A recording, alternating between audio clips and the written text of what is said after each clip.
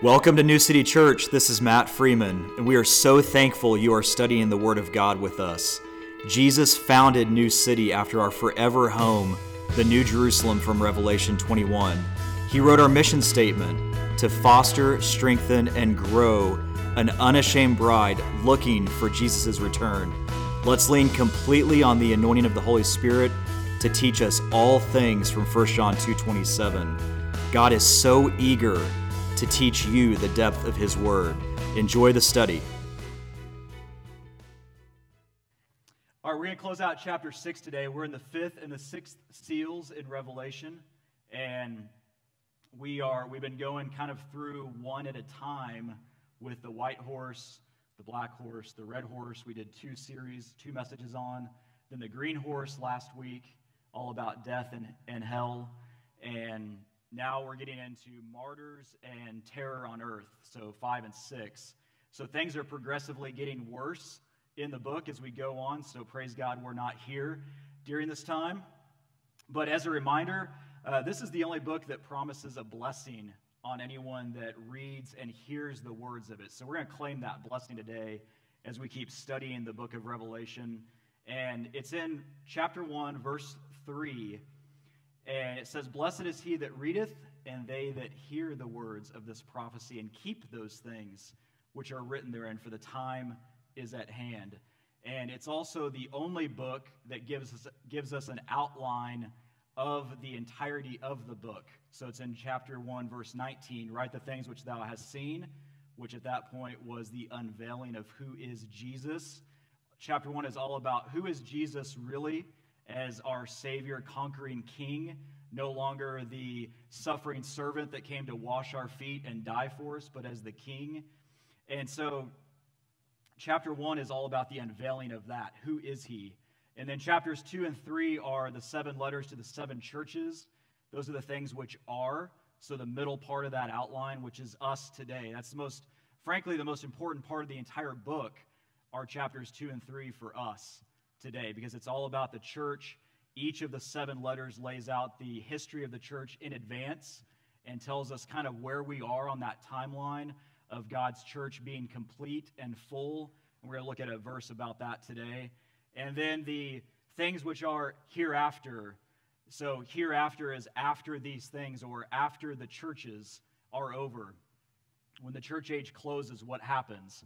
And that's where chapter 4, verse 1 picks up. So we're now in the things after the churches. Starting in chapter 6 is when Jesus starts to unloose everything.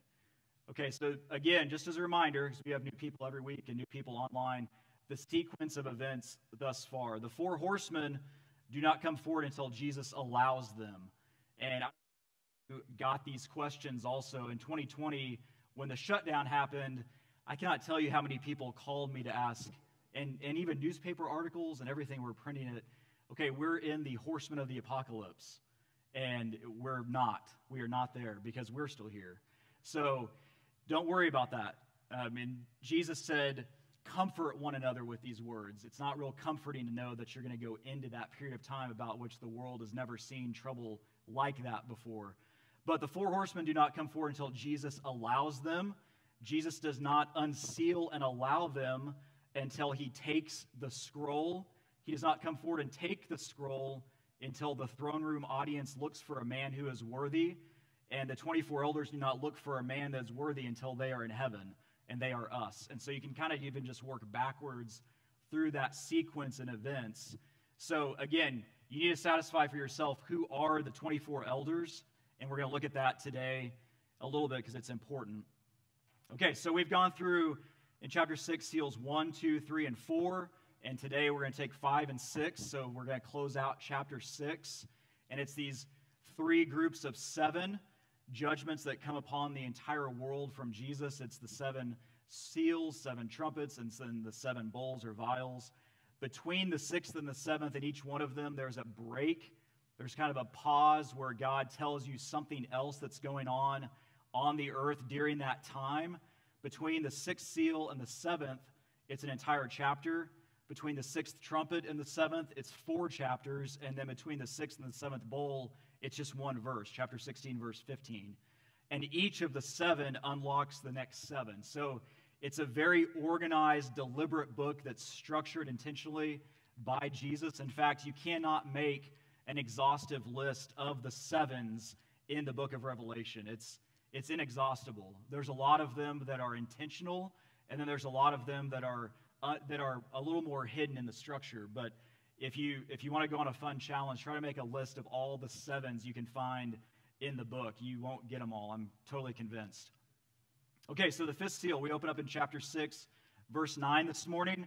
And when he had opened the 5th seal, I saw under the altar the souls of them that were slain for the word of God and for the testimony which they held. So under the altar. So here the 5th seal is something that's in heaven, which is pretty remarkable. And it's the people, the martyrs for Jesus, crying for justice. We're going to see in the next few verses. But under the altar, a lot of people kind of miss this. When Moses was on the mount getting the blueprints for the tabernacle, he also got a view of the heavenly reality of that tabernacle and the altar. And so when you study this, it shows up in Hebrews 8, 4 and 5. For if he were on earth, he should not be a priest, seeing that there are priests that offer gifts according to the law, who serve unto the example and shadow of heavenly things, as Moses was admonished by God, when he was about to make the tabernacle. For see, saith he, that thou make all things according to the pattern showed to thee in the mount. The pattern showed to thee. So here we have the altar. The altar that they carried around in the wilderness was a blueprint of the heavenly reality. And so Moses was shown the altar. He was shown the pattern to make all of these things, which is why as we go forward through the book, verse by verse, you're going to see that there's a temple in heaven. There's an altar. There's all these things that Moses modeled and carried around on earth were a model of something where Jesus is dwelling today in the heavens. So this altar, it's amazing how the altar is a blueprint of really our reality that we get to go home to soon. Okay, the souls of them under the altar, the souls of them that were slain. Okay, this implies that they are tribulation saints, and it's confirmed a few more in the 2 verses down in verse 11. We're going to look at this in a second. But the church is represented by the 24 elders in chapters 4 and 5. And we'll look at that in detail in just a second. But the Old Testament saints were up until John the Baptist, and Jesus talks about this in Luke 16:16.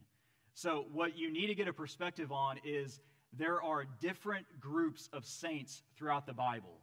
There are Old Testament saints, okay, up until John the Baptist. The law and the prophets were until John, Jesus says in Luke 16, verse 16. Then you have the church age, that represented by the 24 elders, okay, from Acts 2, when the church was founded, until we're called out, until we're caught up to go home. Those are the 24 elders, us, the church. Then there's a whole separate group that we see here in the 5th seal, the tribulation saints, or the people that did not deny Jesus during the tribulation, who are martyrs for him. And so there's these different groups of people, and they all have different roles and responsibilities in God's kingdom when you rightly divide the word of truth. And you see 3 examples of this from the Old Testament, actually 2 from the Old, 1 from the New, but where the Old Testament saints do not get their resurrected bodies until Jesus steps foot back on earth, which is fascinating. Because we as the church, we get our resurrected bodies at the rapture, and we're going to look at that in just a second. But look at what Job 19 says. For I know that my Redeemer liveth, and that he shall stand at the latter day upon the earth. Okay, it's amazing that Job knew his Redeemer is going to stand foot on earth at the end of time, in the end times. Jesus does that, and we see that in Zechariah. He steps foot on the Mount of Olives. It splits in half, and there's a whole series of events from Armageddon until he gets the children of Israel down to the rock city Petra. And though after my skin worms destroy this body, yet in my flesh shall I see God. So after Job's saying, hey, after I die and my body is decayed and I'm no longer here, I'm going to see my Redeemer stand on the mount, stand on earth in my flesh. In other words, he's looking for a resurrection. Okay, Job is. Whom I shall see for myself, and mine eyes shall behold, and not another, though my reins be consumed within me. In other words, I'm going to get to see Jesus in the flesh on the earth at some point. He knew this. Okay, in Daniel 12, speaking of the end times, and at that time shall Michael stand up, the great prince, which standeth for the children of thy people, and there shall be a time of trouble, such as never was since there was a nation, even to that same time. Okay, that's why this 7-year period is the greatest time of trouble that will ever come on the earth. And we've talked about that a lot, but we've seen a lot of turbulence over the last 100 years, over the last 2,000 since Jesus left, but we've never seen anything like what is going to come upon this world when we are gone. Okay, and at that time, thy people, in other words, Daniel, your people, the nation of Israel, the Jewish remnant, shall be delivered, every one that shall be found written in the book. And many of them that sleep in the dust of the earth shall awake, some to everlasting life, and some to shame and everlasting contempt. In other words, hey, a lot of your people that are asleep, in this time of trouble at the end, they're going to wake up. They're going to be resurrected when Jesus stands on the earth. And then we see this one last example in Revelation 20, towards the very end of the Bible. And I saw thrones, and they sat upon them, and judgment was given unto them. And I saw the souls of them that were beheaded for the witness of Jesus. These are the tribulation saints. And for the word of God, and which had not worshipped the beast, neither his image, neither had received his mark upon their foreheads or in their hands. And they lived and reigned with Christ 1,000 years. This is where we get that it's 1,000-year millennial reign. Throughout the Bible, it speaks of Jesus ruling and reigning forever, but it's not until the New Testament that you realize there's really two different periods. There's 1,000-year reign and then a eternal forever reign. So there's kind of two different sections there. But the rest of the dead lived not again until the 1,000 years were finished. This is the first resurrection. Those that reject Jesus, they are not resurrected until the end of the millennium. So they're resurrected to judgment, and we see that at the very end of Revelation. So you have these two different resurrections here. The 24 elders, okay, in Revelation 4 and 5, the kings and priests, the church. So again, we've got 4 visions of the throne room in the Bible: Isaiah, Daniel, Ezekiel, and Revelation. And they're all very consistent with these cherubim around the throne. In Isaiah, you see a reference to seraphim. But there's one thing the Old Testament visions did not have, and that was the 24 elders, because the church was hidden in the Old Testament. It's not revealed until the New. It was a mystery that the Holy Spirit revealed through Paul. And in 1 Peter 2:9, God tells us, ye are a royal priesthood. In other words, you are kings and priests as the church. And it's a very deliberate phrase that God uses of the bride of Christ, of his people, the church, kings and priests. Because the 24 elders, look what they say in Revelation 5, verses 9 and 10.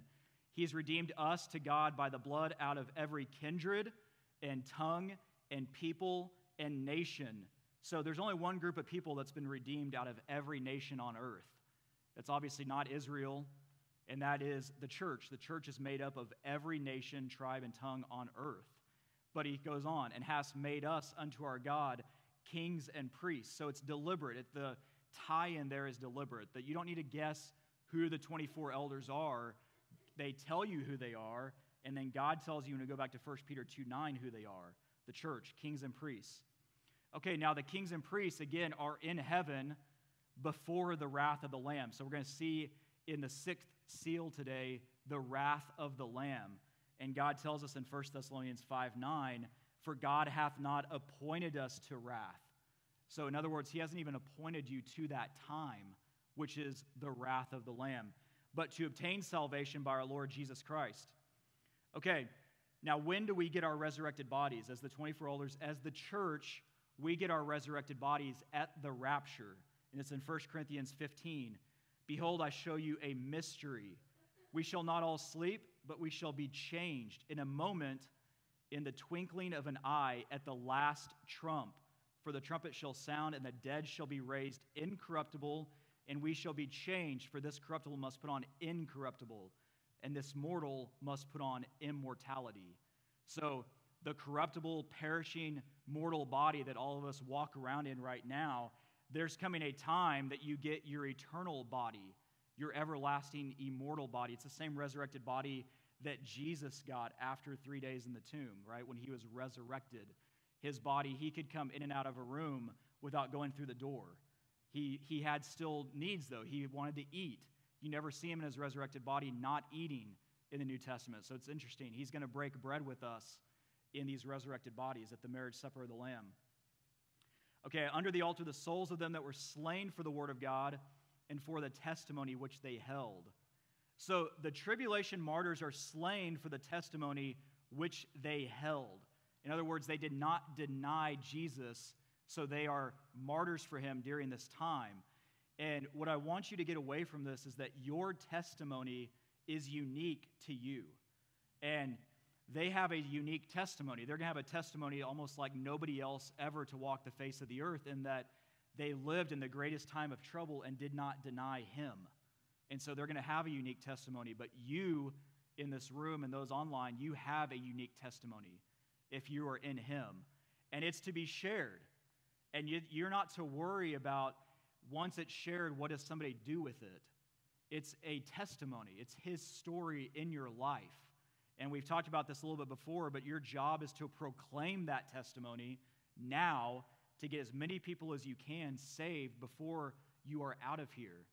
You know, God radically delivered every one of you out of something in your life. Maybe he didn't save you out of something. Maybe he saved you from falling into something. But he saved you, and he wrote a unique story on your heart that is to be shared to glorify him. So your testimony, it glorifies the Lord, and it's meant to change the hearts and minds of those who hear it. Think about the testimony, the purpose of a testimony in court, for example. A testimony is to be an eyewitness to something. It's to be, hey, I testify that this event is real. You are to testify, right? And what's amazing, and God really kind of laid this on my heart a few weeks ago, your testimony is to really encourage people and get them to know Jesus, but it also serves a dual purpose where if they continue to reject him, it's a scathing indictment as well, because they hear firsthand accounts, right? But they continue to reject, and it's just building that case almost in a court of law. So it's amazing. Do not be afraid to share your testimony. And I know a lot of us feel like, well, my story is kind of unique and personal. I don't really want to share it. There's a lot of detail there maybe that other people don't know. But I'm telling you, it's for a purpose. It is for a purpose. And you're not to be embarrassed about what the Lord saved you out of. It's not by your strength. It's by his. And so it's to glorify him. If you didn't have a testimony, you wouldn't need him, right? If you could have done it on your own. So the next verse, and they cried with a loud voice, saying, How long, O Lord, holy and true, dost thou not judge and avenge our blood on them that dwell on the earth? And so here you see the martyrs for Jesus anxious for justice. They are anxious to be avenged. And sometimes it's amazing because I feel the same way a lot of times. You look at all of the injustice in the world, and so often I just ask the Lord, God, how much longer? I mean, how much worse can it get when you see what is going on to children, when you see what's going on around the world, to nations that people are literally just slaughtered for believing in Jesus? And you think, how much longer is this going to rest or wait? But it's a form of grace where Jesus is pleading with the people. There is a day of justice coming, but Jesus is pleading with the people, it's almost time. Come into me before it's too late. And it's amazing. God gave Jesus all judgment in John 5:22. For the Father judgeth no man, but hath committed all judgment unto the Son. And so Jesus is the judge, which is why he came forward to take the scroll in chapter 5.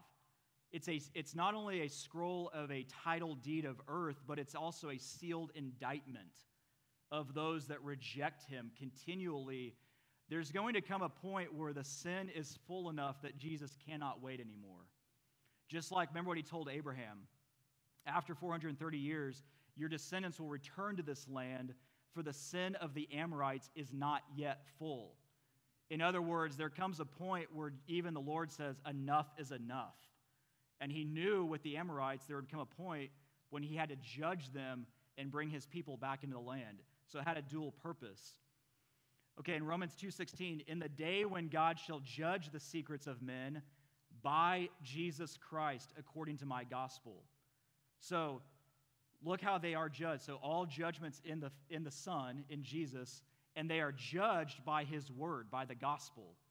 They're not judged by the courts of man. They're not judged by laws we try to pass in our Senate, anything like that. They are judged by the word of God. The greatest contract ever written on earth is the Bible. And once you're in it, you can't get out of it. Praise God. So Matthew 25, when the Son of Man shall come in his glory and all the holy angels with him, then shall he sit upon the throne of his glory, and before him shall be gathered all nations. Now, this is at the end of the 7-year tribulation, okay? There's kind of two periods of time after these 7 years. There's about a 75-day window, according to Daniel, where Jesus is setting up his kingdom. And one of the events during that time is what we generically call the sheep and goat judgment of Matthew 25. It's where all of those people that survive the tribulation come before him, and he basically separates them. He judges them and separates them as the sheep and the goats. And you're going to see this in just a second. And before him shall be gathered all nations, and he shall separate them one from another, as a shepherd divideth his sheep from the goats. And that's why it gets the name, the sheep and goat judgment. So he shall set the sheep on his right hand, but the goats on the left. And the nations that survive this time period, they literally are judged on how did you treat Israel during this 7-year period when you read on through the verses. And if it's any indication today on how nations treat Israel, it's not going to be pretty, because there's a lot of nations that want to wipe Israel off the map. And Jesus will hold them accountable at some point, the people of these nations, when they make it through the tribulation. So Jesus is the judge. I've been waiting for a long time for a righteous judge to sit on this earth and to bring peace, proper peace, not a false, made-up peace, but the Prince of Peace. When he sits on this earth, there will be a time of great joy that all of us get to have with one another and with our Savior for 1,000 years on earth. So the next verse, verse 11, so these are the martyrs still, and white robes were given unto every one of them. Now, what I want you to notice as we continue to go through this, these different groups of people we talked about, the Old Testament saints, the church, and then the tribulation saints. They have different roles and responsibilities. The Old Testament saints we see are resurrected to rule and reign with Christ on the earth during the millennium. They reign in Israel. David is their prince, and we see that several times in the Old Testament. The church rules and reigns with Christ in heaven, and we have roles and responsibilities on earth. But then the tribulation saints, we're going to see later, they serve God night and day in his temple with palm branches. And so there's different jobs for these different groups of people. And it was said unto them that they should rest yet for a little season. In other words, they're crying for justice, and God is saying, hey, sit tight. It's not quite time yet. And look why. Until their fellow servants also and their brethren that should be killed as they were should be fulfilled. And so Jesus is literally waiting because he knows, hey, there's more of you that will not deny me during the tribulation, and we've got to get them home first. And it's the same thing he's waiting for today in the church, according to Romans 11:25. For I would not, brethren, that ye should be ignorant of this mystery. So this is something that the Lord does not want you to misunderstand. He doesn't want you to be ignorant about this. He wants you to understand this concept, lest you should be wise in your own conceits, that blindness in part is happened to Israel. until the fullness of the Gentiles be come in. So that fullness of the Gentiles, this is a term for the church. Just like the sin of the Amorites was not yet full, the church is not yet full. And he's waiting for the church to get full to bring us all home.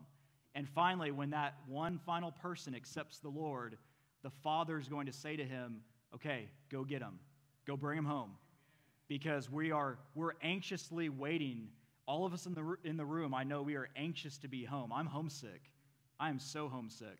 But until then, we've got to occupy and get as many people as we can in the church before it reaches full. There may be someone in your family that's the last one. Think about that. There could be somebody in my family that's the last one. And the Lord, in all of his long-suffering and patience, allows this to continue to make sure those people get in the ark. Okay, he waited. Just like with Noah, he waited 120 years. And out of billions of people on earth, only 8 of them got in the ark. But that's how long-suffering he was. He was waiting and waiting. Okay, they ended up rejecting, but in this case, there's going to be a lot more people that end up accepting, and we got to get them home. So the next verse, verse 12, and I beheld when he had opened the 6th seal, and lo, there was a great earthquake. One more thing I just want to mention on the 5th seal, the martyrs. What I want you to notice is that they are in heaven, but they have memory of what went on. They're anxious to be avenged. They are anxious for that wrong to be righted. They're anxious for justice. Okay, they know what's going on, and they know there's only one person that can deliver that justice, and that's Jesus. So don't think for a second when you get to heaven, it's like your mind is wiped and you just are on a cloud all of a sudden with a harp and hanging out. No, you're going to have memories of what you did and didn't do. You're going to get to sit with the Creator, and he's going to tell you, man, awesome job witnessing to that person. They didn't accept me, but hey, it's okay. You did your part. It's not your job to get people saved. It's your job to proclaim Jesus. So here are the martyrs that proclaimed him, and they are anxious for vengeance and justice, and they're going to get it. At the end of this book, they get it. Okay, so the 6th seal now. And I beheld when he had opened the 6th seal, and lo, there was a great earthquake, and the sun became black as sackcloth of hair, and the moon became as blood. So there's a lot of earthquakes in the Bible. And in 1 Kings 19, we see, and he said, go forth and stand upon the mount before the Lord. And behold, the Lord passed by, and a great and strong wind rent the mountains. Man, can you imagine a wind that tears the tops off of mountains? That's what we're seeing here. And break in pieces the rocks before the Lord. But the Lord was not in the wind, and after the wind, an earthquake, but the Lord was not in the earthquake. Okay, so there's earthquakes that the Lord is not in, and then there's earthquakes that he is in also. It depends throughout the Bible. In Isaiah 29, thou shalt be visited of the Lord of hosts with thunder and with earthquake and great noise and with storm and tempest and the flame of devouring fire. You see this all through, if you're sensitive to this throughout the Old Testament, you will see so often Jesus coming back, and he's in almost like a pillar of consuming fire, and darkness surrounds him, and he's going forth to battle on our behalf. You've got to connect with the fact that Jesus is a conquering, ruling warrior king. He's not just a servant. There are 2 sides to this guy, to our Savior. And it's one of the reasons why Israel missed him when he showed up the first time, because they were so focused on Jesus bringing Israel to rule and reign on earth, they missed totally that he had to die first. And that's part of the reason. In Matthew 28, and behold, there was a great earthquake, for the angel of the Lord descended from heaven and came and rolled back the stone from the door and sat upon it. So there was an earthquake when Jesus was resurrected. There was an earthquake when the stone of the tomb was rolled back. Now, if you want to talk about the greatest conquering Jesus ever did, this is probably it. Because without the resurrection, there's nothing for us. He was our first fruits. And so you see a great earthquake even in this. The earth trembles at the might of our King. And in Acts 16, and suddenly there was a great earthquake. So the foundations of the prison were shaken. And immediately all the doors were opened and everyone's bands were loosed. And so you see God using an earthquake to free his people, for example, in Acts.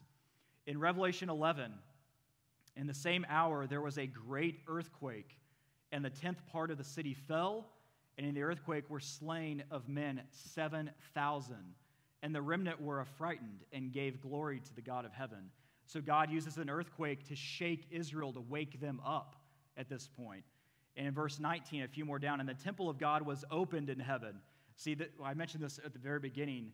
The temple of God in heaven is the blueprint, right, that Moses did for the tabernacle. So the temple of God opened in heaven, and there was seen in his temple the ark of his testament. Okay, the Ark of the Covenant was modeled after the heavenly reality, and the world is looking for it today.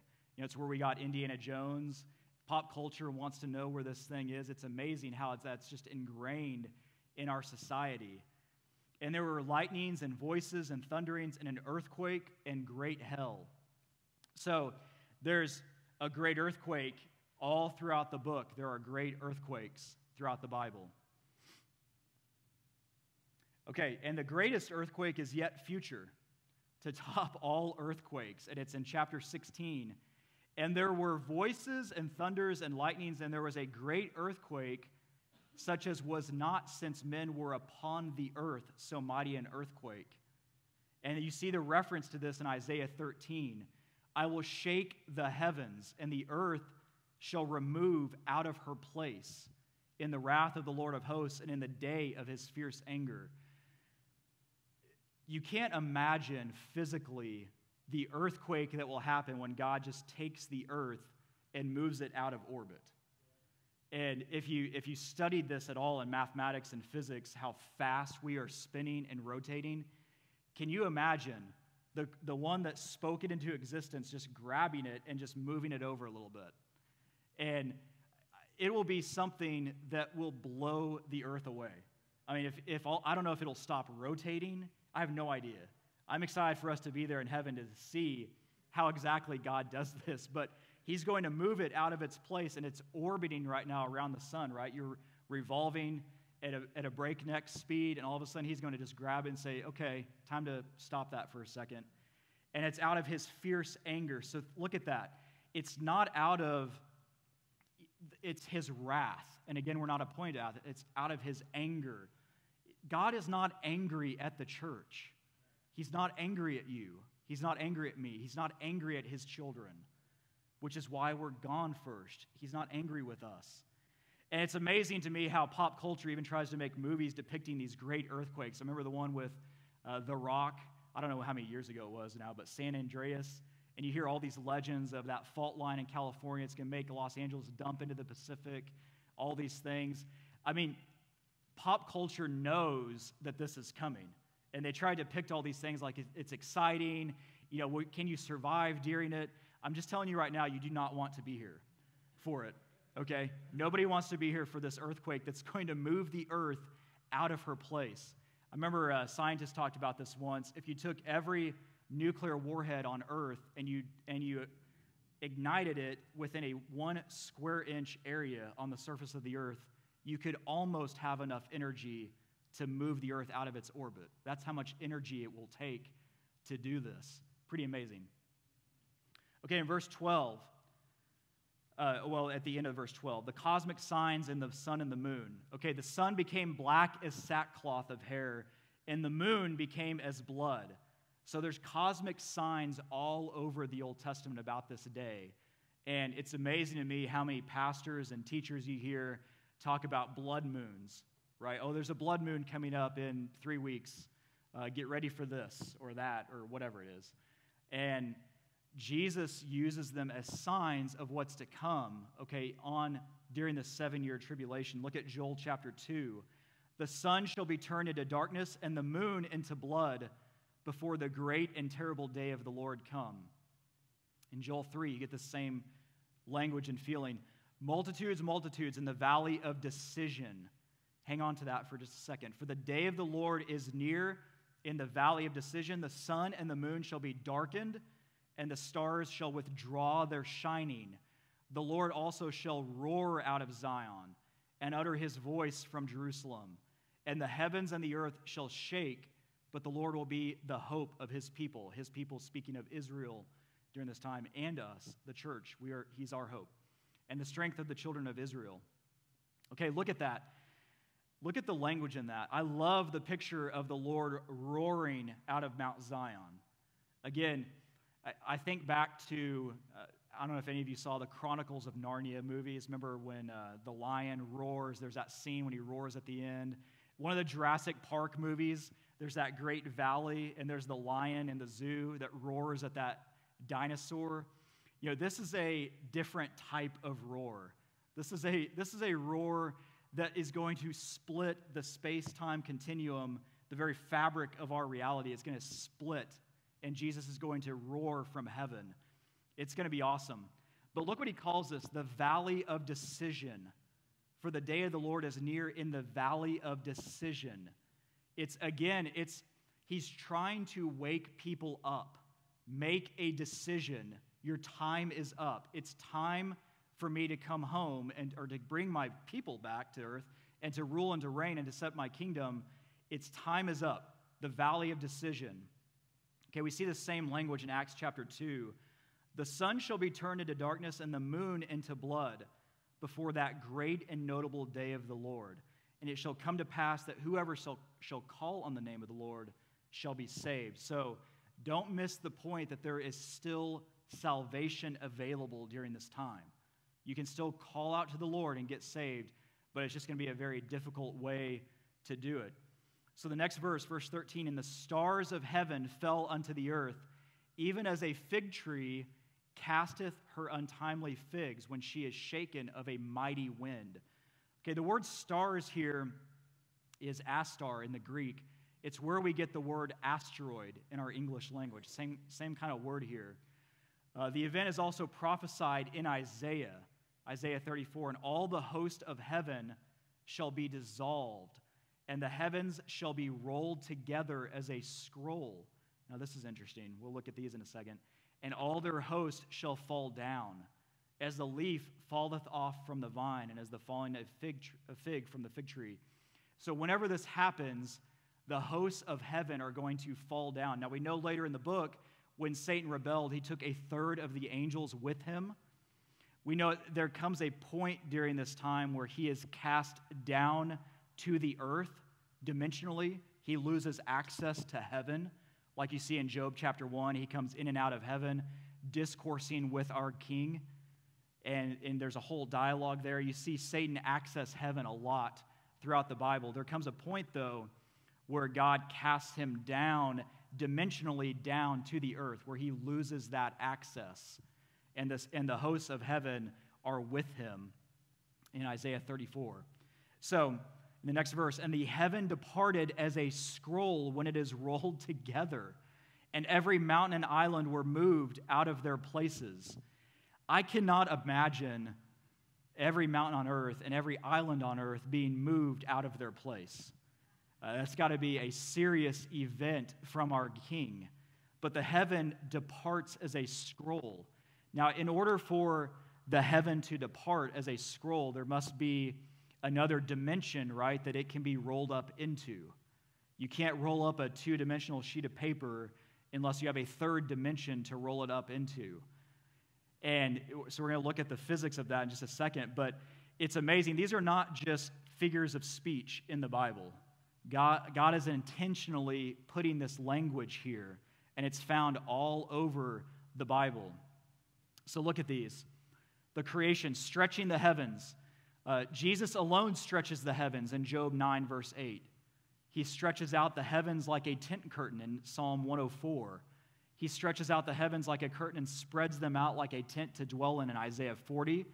He stretched out the heavens in Jeremiah 10. The Lord who stretches out the heavens in Zechariah 12. He bows the heavens when he comes down in Revelation 19. When we see him on the white horse come back, he bends the heavens. In other words, he opens them up and comes back. And you see that in 2 Samuel 22, who bowed the heavens also and came down, and darkness was under his feet. There's that language again of darkness surrounding him when he comes back in judgment on those people. This language is all over the Bible. Job 26, 37, Psalms 18, 144, Isaiah 42, 44, 45, 48, 51, Jeremiah 51, Ezekiel 1, and on and on and on it goes. This is not just poetic figures of speech. God is intentionally putting this here to bring your attention to something. And it's what Hebrews chapter 11 is all about, the faith chapter. Go read that and you'll see that there's a whole reality that we don't see around us. Okay, space is not empty. It can be torn in Isaiah 64. It can be worn out like a garment in Psalms 102. It can be shaken in Hebrews 12 and Haggai 2. It can be burnt up in 2 Peter 3. This is one of my favorites because in Colossians, by him all things consist or are held together in the Greek. Now, what happens when you break apart two atoms? It's the greatest source of energy on planet Earth that man has found. It's nuclear power, right? The nuclear bomb.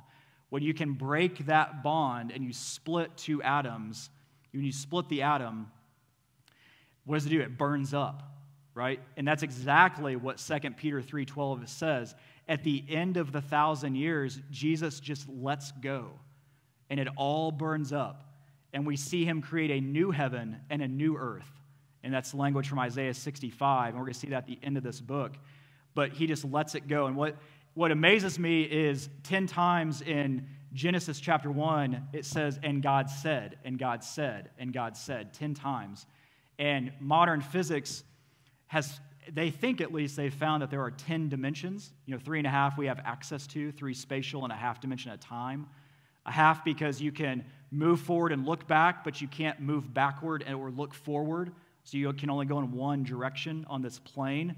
But what's amazing to me is they've been looking for what holds together the atom in quantum physics, and they think they have found what they generically call the gluon. They just make this stuff up because they don't know what else to call it. But they found that it's sound waves, and it just lines right up with Colossians, that by him all things consist or are held together. So his voice, the sound of Jesus, literally is holding everything together right now. You can do nothing without his word. He allows you to breathe. He's the one that makes your heart beat in rhythm. He's the one that holds you together as you are right now. By him, everything works, which is why you see later on in this place that is prepared for people that want nothing to do with him, where he is totally absent. They have no oxygen, right? They have no water. They don't bleed because the life is in the blood. All of this, it's a place. He's such a gentleman. He creates a place where, fine, if you want nothing to do with me, I will prepare a place where you can have nothing to do with me. And that's as simple as it gets. But by him, all things consist. So this 0-point energy, when I stumbled across this in physics a long time ago, it's amazing that space isn't empty. So God's talking right here in the 6th seal how he's going to roll it up. The heavens will roll up. Well, in 1 cubic meter of empty space, there's more energy than 100 million suns integrated over 100 million years. That's how much energy sits in this 1 cubic meter out there that we call this empty darkness of space. And they think that's now where the energy comes from for electrons to keep going around the nucleus of an atom. It gets it from the background, and it's Jesus. So it's pretty amazing what modern physics are finding about with the Bible. Okay, in verse 15, and the kings of the earth and the great men and the rich men and the chief captains and the mighty men and every bondman and every free man hid themselves in the dens and in the rocks of the mountains. So here you see all of these rich and mighty men on the earth during this time are hiding themselves because of the judgments. They are terrified. They're just looking for somewhere to survive. In verse 16, and said to the mountains and rocks, so these are the kings hiding themselves in the mountains, they say to the mountains and rocks, fall on us and hide us from the face of him that sitteth on the throne. So they know exactly what's happening. This is the wrath of the Lamb being poured out, and they, instead of crying out to the Lamb, they're just crying out to the mountains to kill them. from the Lamb. It's amazing how man's heart is so hardened. I mean, they know where it's coming from. They know he sits on the throne. They know it's the wrath of the Lamb, and yet instead of humbling themselves to him, they're crying to die from him. It's just incredible. They're crying out to be killed instead of enduring his wrath. And again, 1 Thessalonians 5:9, we cannot stress this enough. For God hath not appointed you to wrath. You don't have to fear this time. Do not buy in that you're going to go into this time and be running for your life and trying to survive and make sure you have enough food and water and shelter and guns and ammo or whatever. The enemy would love you to think that, because what would you do right now? You'd be putting your time and your resources into that and personal protection instead of building the kingdom. So he would love for you to get you distracted by that, to be prepping for that.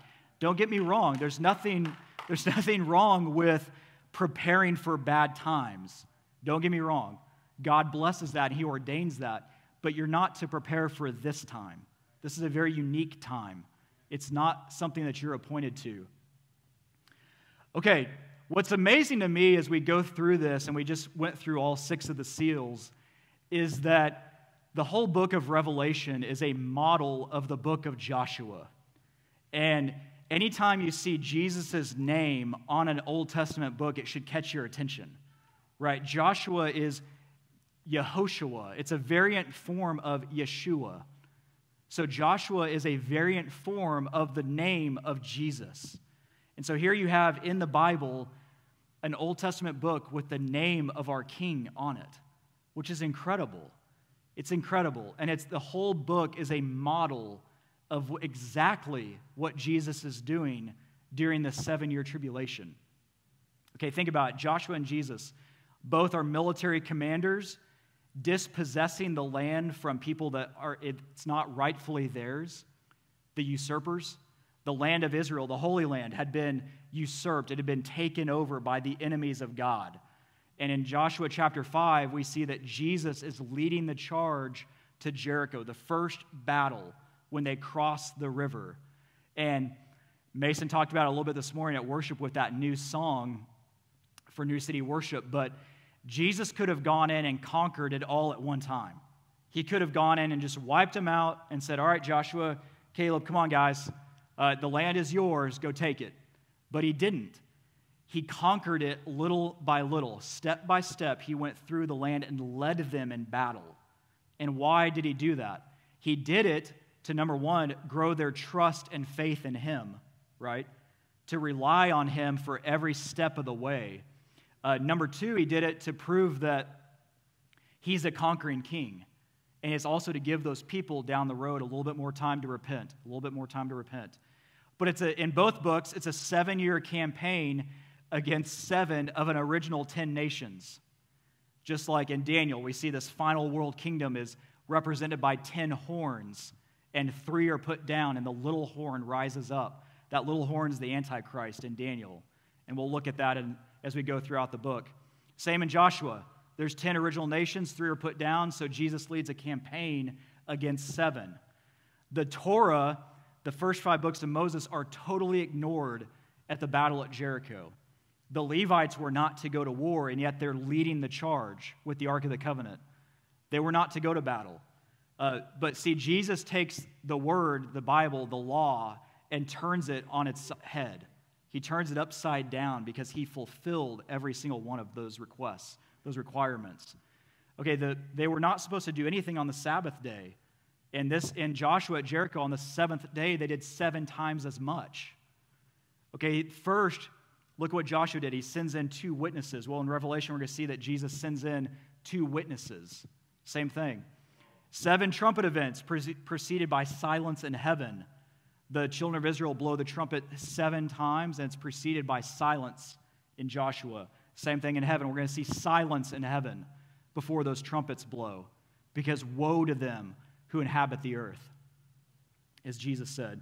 The enemies in Joshua confederate under a leader who set his throne in Jerusalem, a false throne. His name was Adonai-Zedek, the Lord of righteousness, a false righteousness. Okay, the same thing. The Antichrist puts his palace in Israel. We see that at the very end of Daniel chapter 12. So same thing. Ultimately defeated with hailstones and fire from heaven. There's signs in the sun, moon, and stars. If you remember the long day of Joshua, kind of think about, the earth, when the long day of Joshua happened, the earth didn't just stand still. God didn't stop that rotation. But you can get a long day if he just alters the turn, the orbit of the earth just a little bit. You could get where the earth is still spinning, but the sun is still in the same spot if he just alters the precession of it a little bit. Pretty amazing. And it's amazing when you really study that. At that day in history, all calendars on earth changed from 360-day years to 300 and something. They all added time. The Hebrews added 5 1/4 day. That's where we get the 365 1/4 day on our calendar. The kings in Joshua, they hide themselves and cry for the rocks to fall on them, just like we just read in the 6th seal. So it's pretty amazing, the two books side by side. You've got the exact same type of Jesus conquering the land, just like he is right now in Revelation as we're reading. So if you're here, if you're online, if you don't know the Lord, we want to get you saved today. And it's simple. Romans 10:9, that if thou shalt confess with thy mouth the Lord Jesus and shalt believe in thine heart that God hath raised him from the dead, you shall be saved. It's that simple. And you can't add anything to it. You can't take anything away from it. He did it all. He finished it on the cross. And if you have to add something to it, it's blasphemous. It basically says, hey, what Jesus did wasn't enough. Well, it was enough. The question is, what do you do with it once you are saved? That's the big question. So he wants to welcome you home to your forever place. And before we go home, and this starts to happen, you can take your place in the army of Christ. We're going to ride back with him. We talked about that some last weekend with the green horse. And when we come back with him in Revelation 19. So in Isaiah 1:18, come now, let us reason together, saith the Lord. Though your sins be as scarlet, they shall be as white as snow. Though they be red like crimson, they shall be as wool. Let us reason together. In Amos chapter 3, verse 3, God says, how can two walk together lest they be agreed? So you can't walk with the Lord unless you are in agreement with him. And that's how you reason together. You reason because once you get saved, you learn and you grow more and more in the Word of God, and thus then you can start to walk with him because you are agreeing with his commands to have fellowship with you. So if you need salvation questions, if you've got prayer requests, reach out to us online. We're here. If you're in this room and you need someone to pray with you, if you need someone to walk you through the prayer of salvation, we did that last week. It's really simple. And I've got one thing before we close here that I just want to share. This is a personal testimony of mine, just a piece of it. Someday I'll share with you all my whole testimony, but this is just a piece that I wanted to encourage all of you in, that God is a personal God, and our King knew you before you were even knit in the womb.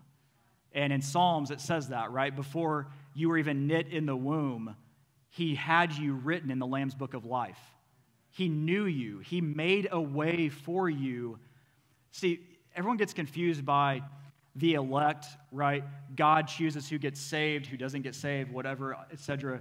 The Bible says quite the different side of that he died for everyone. And he wrote your name in the Lamb's Book of Life. Before you were even made in your mother's womb, he had your name written there. Hebrews 2:9 says Jesus tasted death for every man in Hebrews 2:9. Not some of them, not a select group, not those that only accept him. He paid the price for everyone, right? John 3:16, for God so loved the world that he gave his only begotten Son. And in Psalms, it talks about how you were written in the Lamb's Book of Life before you were ever even knit in the womb. See, he paid the price for everyone. The question is, do you accept it or not? Because in the Old Testament, when people reject the Lord, he has a very specific statement. He says, I have to blot you out of my book, which means you had to be written there. You can't blot your name out if you're not written there. And so your loved ones that don't know the Lord, if you're watching online, you don't know the Lord, your name is written there. The question is, will it stay written there? All you have to do is accept. And once you accept, Jesus is such a personal king, and he does not forget any of your prayers, not a single one of them. And we saw that in Revelation 5, where every prayer that's been ever prayed on behalf of him is sitting before his throne. We studied that in Revelation 5. And this is proof of that in my life. This card right here, I put a picture on the screen. In January 29th, 2002, in the middle of college, my grandpa, before he died, got me a prayer box. And basically, it was a box where you write a prayer on the front side, and then the back side, you write when that prayer was fulfilled. And so it was kind of a way to track the footprints of the Holy Spirit in your life. And as a kid growing up, I loved studying prophecy. I loved it. It was the culmination of all things to me was in the book of Revelation, where you no longer have to wait for a righteous king. He's there. A dad that takes care of you. And so this was a prayer I wrote in college in January of 2002. Lord, I pray that your wisdom would flow through me, that your Holy Spirit would dwell within my body. Help me to understand the book of Revelation so that I may tell others. That was a prayer that I wrote 19 years ago, over 19 years ago now, which is amazing. And if you would have told me 20 years ago, okay, Matt, God's going to answer this prayer, but not how you think. I thought that, okay, I'd have a Bible study. Mason and I, Mason must have left. I don't see him. Mason and I, oh, there he is. Sorry. He's playing. Sorry, Mason. Mason and I started a Bible study 5.5 years ago. Yeah. Hey, Mason, I love you. I'm still here, Doc. Love you. I thought Austin just had like a little track or something. He just started playing up. Hey, I was in the moment. All right, yeah. Mason, I'm sorry, not personal. But I thought that, hey, God was answering this prayer when he and I started meeting at Cracker Barrel 5.5 years ago to study Revelation with 4 of us. And Chad and Dave. Yes, Chad and Dave. And what's amazing, okay, I'll brag on Chad for a minute over here. We're sitting there studying the Bible. It was me, Mason, Dan was there for a while, Dave. And Dan, yes. Dan, yes, and Dan was there. And we're sitting there studying the Bible, and it's just, here we are, a bunch of goofheads sitting around this round table. We had the same waitress for like 3.5 years. Michelle, if you're watching online, we love you. And in walks Chad one morning, totally out of the blue. It was in 2018. I'll never forget the day. In walks Chad. I did not know him at all, but he walked in, and he walks over, and he's like, "What are you guys doing?" We're studying the Bible, and at the time, not to steal too much of Chad's thunder, he asked him sometime to tell you his entire testimony, but he was an atheist. He did not believe in the Lord. He walked in, and we're sitting there studying the Bible, and he starts coming every week. And he's like, "You guys are here every week? Okay, I'm going to start showing up because I've got questions, and I just want to hear what you crazy people are talking about." And lo and behold, he gets saved that summer, and he's never been the same since then. So my point is, your prayer, man, praise God. God does not forget your prayers. And it took 20 years for him to answer this one for me, personally, to the point where I feel comfortable getting up here and walking through this with all of you, verse by verse, in this book, because it's the greatest book you could study in the Bible. It's the book that culminates everything every one of us in this room is waiting for. And if you have a prayer that has not been answered yet in your time, just wait. Be patient. Because Jesus will answer it in his time. For me, it wasn't time yet. In college, I was studying the Bible. I was excited about prophecy. But, it took, I'll tell you just a few more things and then we'll wrap up. After college, Randy and I got married. We moved to Kansas City. We were there for almost 11 years, and it was in 2011. So this was 6 years after graduating. I was sitting in my house in Kansas City, and I was looking at this the Bible on my shelf, not this one, but a Bible on my shelf, and I was thinking, Lord, I have been following you and going to church since I was 7 years old, and I have heard less than 10 sermons out of the Old Testament my entire life. And frankly, I got frustrated by it. And I just said, God, you kept this word for us for over 2,000 years intact for us to learn it and to know it and for you to teach us. That's why I'm so passionate about 1 John 2:27. Ryan talks about a lot, that you need no man to teach you, but the anointing of the Holy Spirit teaches you all things. And so what I did was I just said, Lord, 77% of the Bible is the Old Testament, and I don't know it. I haven't read it. I need to know it. I need to know what your word says.